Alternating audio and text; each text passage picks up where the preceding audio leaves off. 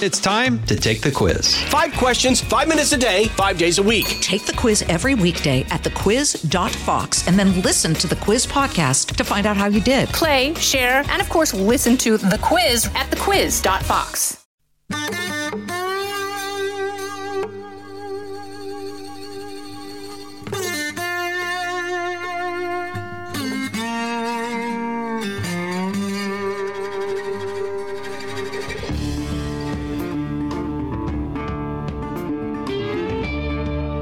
This is Trey. Thank you for joining us for a Thursday edition. It's a very busy time of the year, politics-wise and otherwise. Lots going on. We just came home from New Hampshire, where I had the privilege of being with both Terry, my wife, and Mary Langston. So I can't imagine two better travel companions. But I was amazed, Mary Langston. You know, you see it on television and it is so flawless and it just appears, I don't want to say it appears easy. It's just flawless.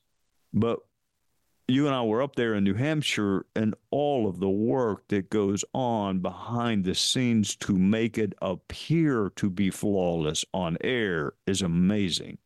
It really is. And just to think about like all they have to set up. I mean, the lights, the cameras, the backgrounds, everything. The timing. So many parts of life. Like I called a judge friend of mine just now. He said, call me when you can. So I call him when I can. I called him. Obviously, that'd be one of the priority phone calls you return to a federal judge. But right. Television, you know, somebody's supposed to be there at 8:57. And if you're not there at 8:57, someone's got to be like good enough to stall or buy time and then you look at the ones that do it, like all the election coverage, and I immediately, like Brett and Martha are always on election night. Hemmer at the board, Dana, Britt Hume. I mean, all of them who have, you know, we watch elections and debates, and they're ubiquitous. They're always present.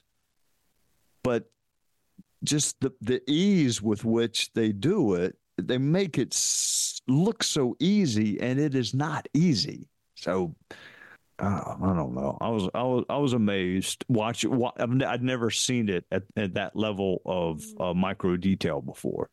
That's right. And they're in the field too. So they're going to different events and talking with people and then transitioning back to the studio settings and having to do that at all hours. So it's amazing what all goes into it. Like you said, even in Iowa as well, it's fascinating to see just all the hard work that goes into all of that. And yet, you know, what we see is such a small part of all of the work that goes. Right. I mean, months before too. I mean, I'm sure even a year before they're thinking about it. Well, I mean, where are you going to stay? Where are you going to put this show? How are you going to stage it? Where are you going to get the metal steps that we had to walk up to get to? What do they call it? The box? Is that what they called it? That's right. Mm-hmm. Yeah. It was in the middle of a parking lot and they built this huge box. It's incredible what they can do. And then they were telling me tear down is so quick. You know, they set up for several days and then when they tear it down, it's just really fast and then they're on to the next thing. And, that probably wasn't one of the questions for your podcast, for the Mary Langston podcast, but I wanted to go ahead and get that off my chest. That we've been to New Hampshire. It was amazing. I had the two best travel companions anybody can possibly have. And we're back in rainy, cold South Carolina. We're back and we're grateful for the time. And I guess we'll get started with our great questions today. We have 3, and we'll start with a question that we've actually received from several listeners who ask, can a presidential candidate choose a VP from the same state? You know, let me say a couple things. not only have we gotten that question a lot, that question came up while we were in New Hampshire off air, sitting around. I had the pleasure one particular time of being on a panel with Mr. Britt Hume and Miss Dana Perino and Martha McCallum and Brett Baer and Shannon Bream. And you've got all these people who are so knowledgeable about politics and the law and the Constitution. And that question came up. And they're different views. Like most legal issues, there's a majority opinion, there's a minority opinion. I have always been of the opinion that there is no constitutional bar to a president and a vice president being from the same state. In other words, it's not forbidden. It's just not wise. It's not smart, and therefore it's rarely done. And not to walk too far down memory lane. In the old days, you ran for president, and whoever came in first was the president. Whoever came in second was the vice president. So they may or may not have gotten along with each other. And oftentimes they were rivals. So the lead vote getter becomes president, the second lead vote getter becomes vice president, and they may be enemies. They may be political enemies. So then we switched, and we decided that we were going to let the president and the vice president run together. And then we had this amendment to the Constitution, which states the electors. Actually, it may not be an amendment. It may just be part of the Constitution. But the electors shall meet in their respective states and vote by ballot for two persons, of whom one at least shall not be an inhabitant of the same state with themselves. So that's a very complicated way of saying that the electors, remember, we don't pick presidents based on popular vote. It's an electoral college. So the way I look at it, this means the electors, those that are sent from the state of South Carolina to vote in the electoral college, cannot cast their vote for a president and a vice president who happen to be from the same state. That doesn't mean they can't run together. And of course, you're going to cast your electoral votes for the presidency, for the person running for president, because that's the more important of the two. So let's come up with this fact pattern. Well, we got two, I guess, at play. Let's assume that President Trump is the nominee, and he picks Senator Marco Rubio as his running mate. And they're both from Florida. I guess that's both their legal residences. It definitely is for Marco. So the electors could vote from Florida, as I understand it, could vote for President Trump for president, but they could not cast their electoral votes for Marco Rubio for vice president. And a race is not close, it doesn't matter. You can still prevail without those electoral votes. In a close race, you could have, in theory, a President Donald Trump serving with Vice President Kamala Harris. Same could be true in South Carolina if, Governor Haley decided to pick Tim Scott as her running mate. That would be a less dicey proposition because there are fewer electoral votes in South Carolina than there would be in Florida. So, yes, you can, and keep in mind what our framers were concerned about really wasn't what we have now, which is Republican versus Democrat. That's the great divide in our country now. They were worried that one state would have too much power, that Virginia would have too much power, or South Carolina would have too much power. So that's what they were concerned about. They would probably be very surprised that it's not based on state now. It's based on political orthodoxy. So I am of the opinion that, yes, Dick Cheney did not need to say he was from Wyoming to be George Bush's vice president. They could have both been from Texas, but there's a price to pay when the Electoral College meets. That's my view of it. But there is another view, and someone who is welcome to say, just like my con law professor said in law school, no, Trey, you're wrong about all of that. They're welcome to say that. But my view is there is no constitutional bar. It's just not wise, and therefore it's rarely done. Does that make sense? It does. Yes, sir. Thank you for answering that one.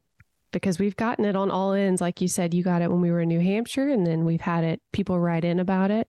So this people because definitely... so often on television, people say, well, you can't pick, like Donald Trump can't pick Marco Rubio because they're from the same state.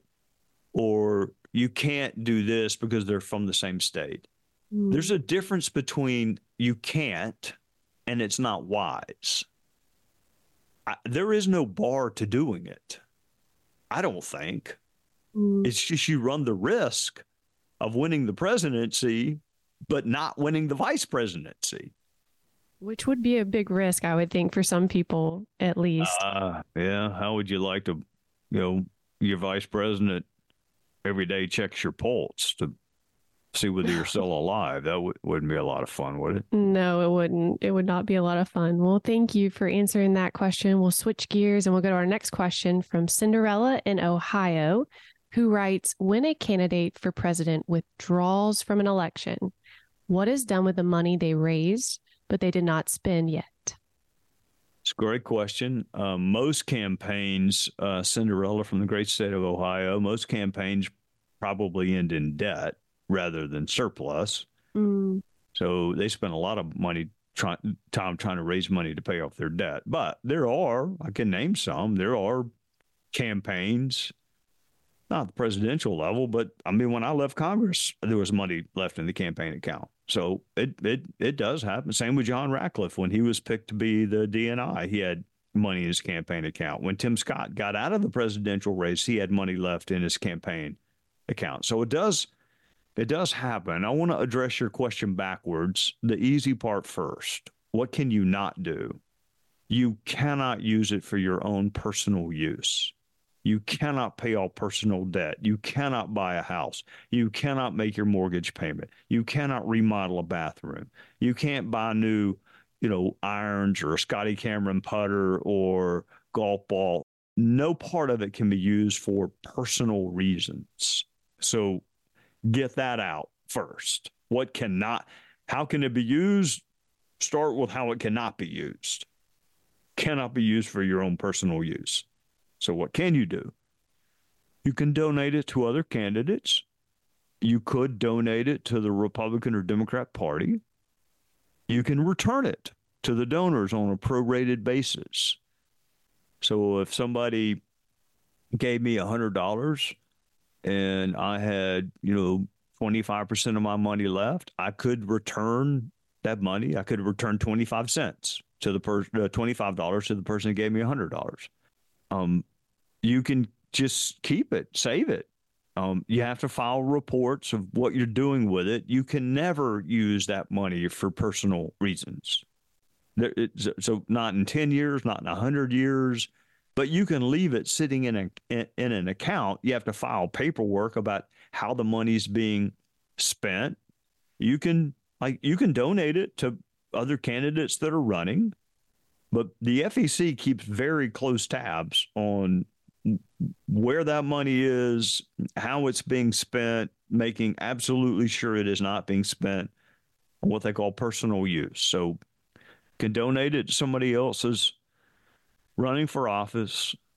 You can convert it to an advocacy PAC or a leadership PAC or an advocacy entity that is set up or designed to advocate for certain issues. Or they say you can use it for other lawful purposes, which again does not include using it for your own personal purposes. Some members donate their money to charity, or they set up a charity or a foundation to advance non-political causes, such as education or helping with at-risk youth or reintegrating people who have been imprisoned back into society once they have paid their debt. Any other lawful, worthwhile endeavor, You can also donate your money for that. What you can't do is set up a foundation and then hire yourself to run the foundation, because then that money becomes personal use, which is the one thing you cannot do. So you got a lot of options with surplus campaign funds. It's pretty much the one option you cannot avail yourself of is doing something that benefits you personally. Thank you so much for answering that question. Thanks, Cinderella, for the question. We'll answer more of your questions when we come back. From the Fox News Podcasts Network. Hey there, it's me, Kennedy. Make sure to check out my podcast, Kennedy Saves the World. It is 5 days a week, every week. Download and listen at foxnewspodcast.com or wherever you listen to your favorite podcast. Our last question's from Richard, who writes, if Hunter Biden takes the fifth on all questions, will he beat the system?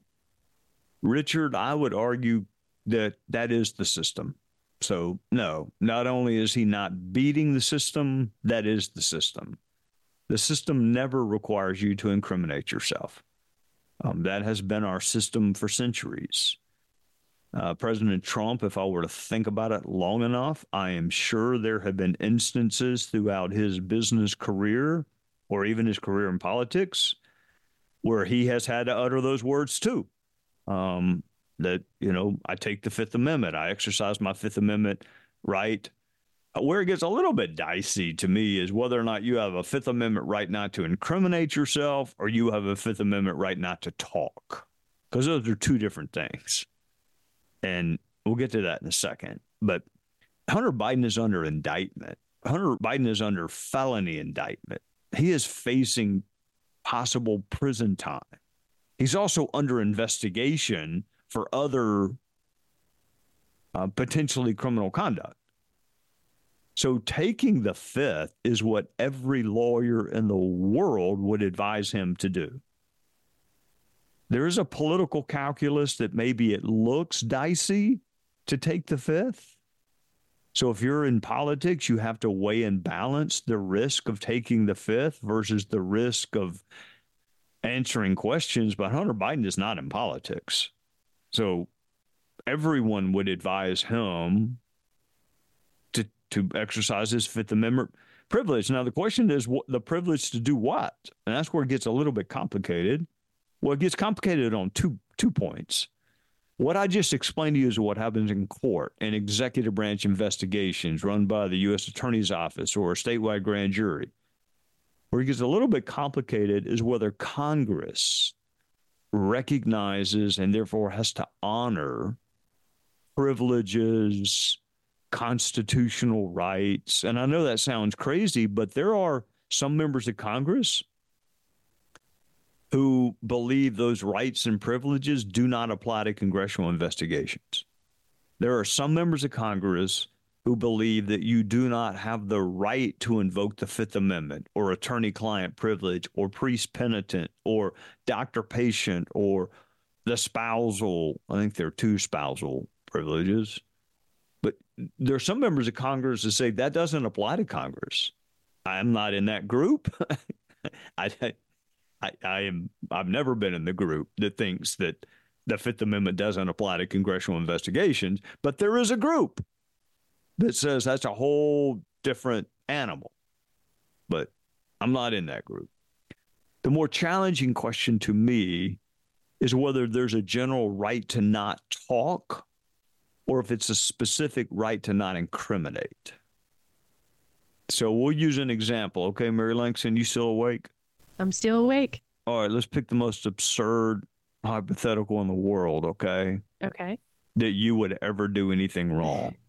So let's start with that, okay? A fact pattern that will never happen. So we're sitting down. I'm the sheriff's deputy. I'm the detective that's interviewing you, and you're the suspect. You're the target. Okay. Actually, it gets a little bit more complicated than that. Miranda, the right to remain silent, all of that stuff only applies to in custodial interrogation. So you have to be in custody and being asked questions. It doesn't apply to non-custodial interrogation. So let's say that you're in custody. You're not free to leave. Okay. And I suspect you of something. Then I say, tell me your name. All right. Do you have to answer my question?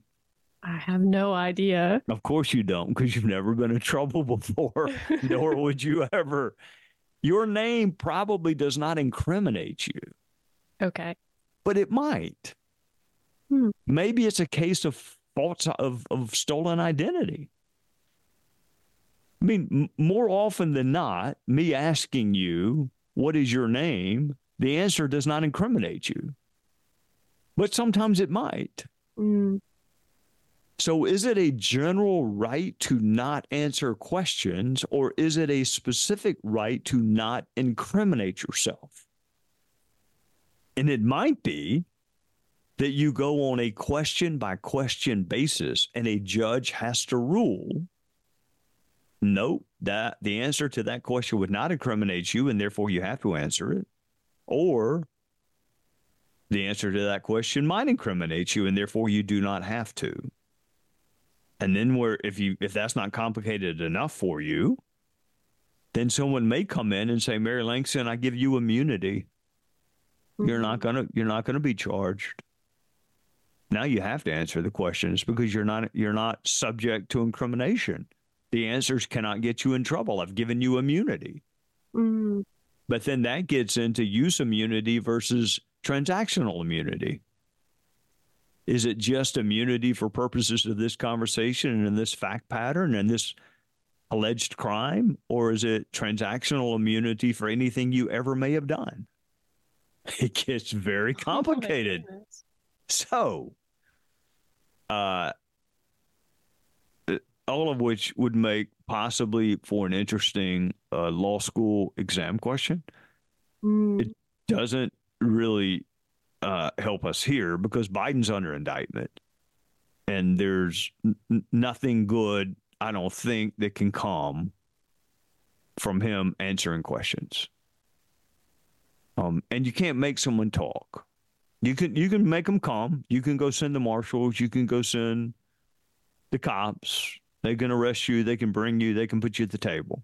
No one can make you talk. They can put you in jail, hold you in contempt until you decide to talk. But no one can make you talk. So you've seen 24, right? Mm-hmm. Yeah, and Jack Bauer can make you talk, but that stuff's illegal. You can't do that. That's a little different. Yeah, it's a lot different. Oh, so it's complicated. I do understand. I say I understand. I used to very well understand this notion that if someone refused to cooperate, refused to talk, refused to answer questions, that we kind of assigned a presumption of guilt to them. I mean, it's human nature for us to think, well, if you haven't done anything wrong, why would you not talk? You agree with me? I mean, it's just kind of human nature. Mm-hmm. All of that changed for me with the Fortenberry case. And I tell people, unless you know the cop and know the prosecutor, don't talk.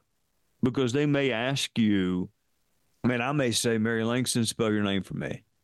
And you may decide it's a hyphen day, or you may decide it's not a hyphen day. Mm-hmm. You may say it's Mary dash hyphen Langston. I mean, Mary hyphen Langston, or Mary no dash Langston. Mm-hmm. So am I going to charge you with making a false statement if I don't like whether you have a dash or not? Man, I never thought I would think that way, but I unless you know the cop asking you questions and or the prosecutor involved, I'd do all my talking to a lawyer from now on. So hopefully that answers the question about Hunter Biden. Well, thank you for answering that question and for breaking it down for us. And those are all the questions we have for today, Trey. You remember when you were thinking about going to law school? I do remember that. I remember you telling me to think about it and research and see what I thought about it. Now that you hear the answers to some of these questions, are you pretty sure you don't want to go? I'm pretty certain I would not be gifted in that department. No, I'm glad there are people that are, but I would not be in that category. You're too nice to be a lawyer. No, you're plenty gifted, but there are so many different sides to almost to almost all of this. And I definitely get the optic that if somebody's not willing to talk, that they must have done something wrong. I mean, that's just human nature. Richard has touched upon it. We're all sort of wired that way. It just oftentimes has layers of complexity to it that are not always apparent at first blush. So, all right, before we go, I'm going to ask a question for you. What was your favorite part of New Hampshire? Oh, man, that's difficult. I guess I would say just spending time with you and Terry and being able to learn what all goes into what they do. Basically what we talked about earlier in the podcast. But I always love our walks with Terry. I mean, I walked several laps with Terry earlier this week, and it's just fun being with y'all.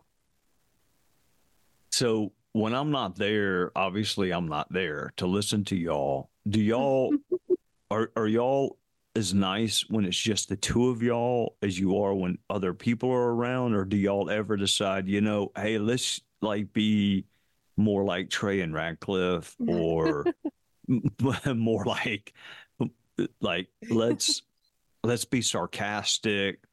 Do y'all ever decide that? Or is it always this level of kindness that most of us just can't relate to? Well, I'm thinking you probably know the answer to that question, but I don't y'all are the same way when it's sarcasm, but maybe there's a day we could do it. I don't know. Would either one of y'all recognize it if one were sarcastic?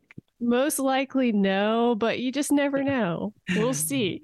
Oh my Lord. The two kindest people on the face of the earth. I cannot imagine what those walks are like. And I'm back in the room watching crime dramas and y'all are out there praying for the rest of the world. Well, we loved having you there, and I guess it's on to Nevada and then South Carolina and then Super Tuesday, and we'll see where things take us. That's right. We'll see where it takes us, and we'll be back next Thursday. That sounds great. Take care of yourself. Thank you so much for your questions, and we'll see you in a week. Listen ad-free with a Fox News Podcast Plus subscription on Apple Podcasts.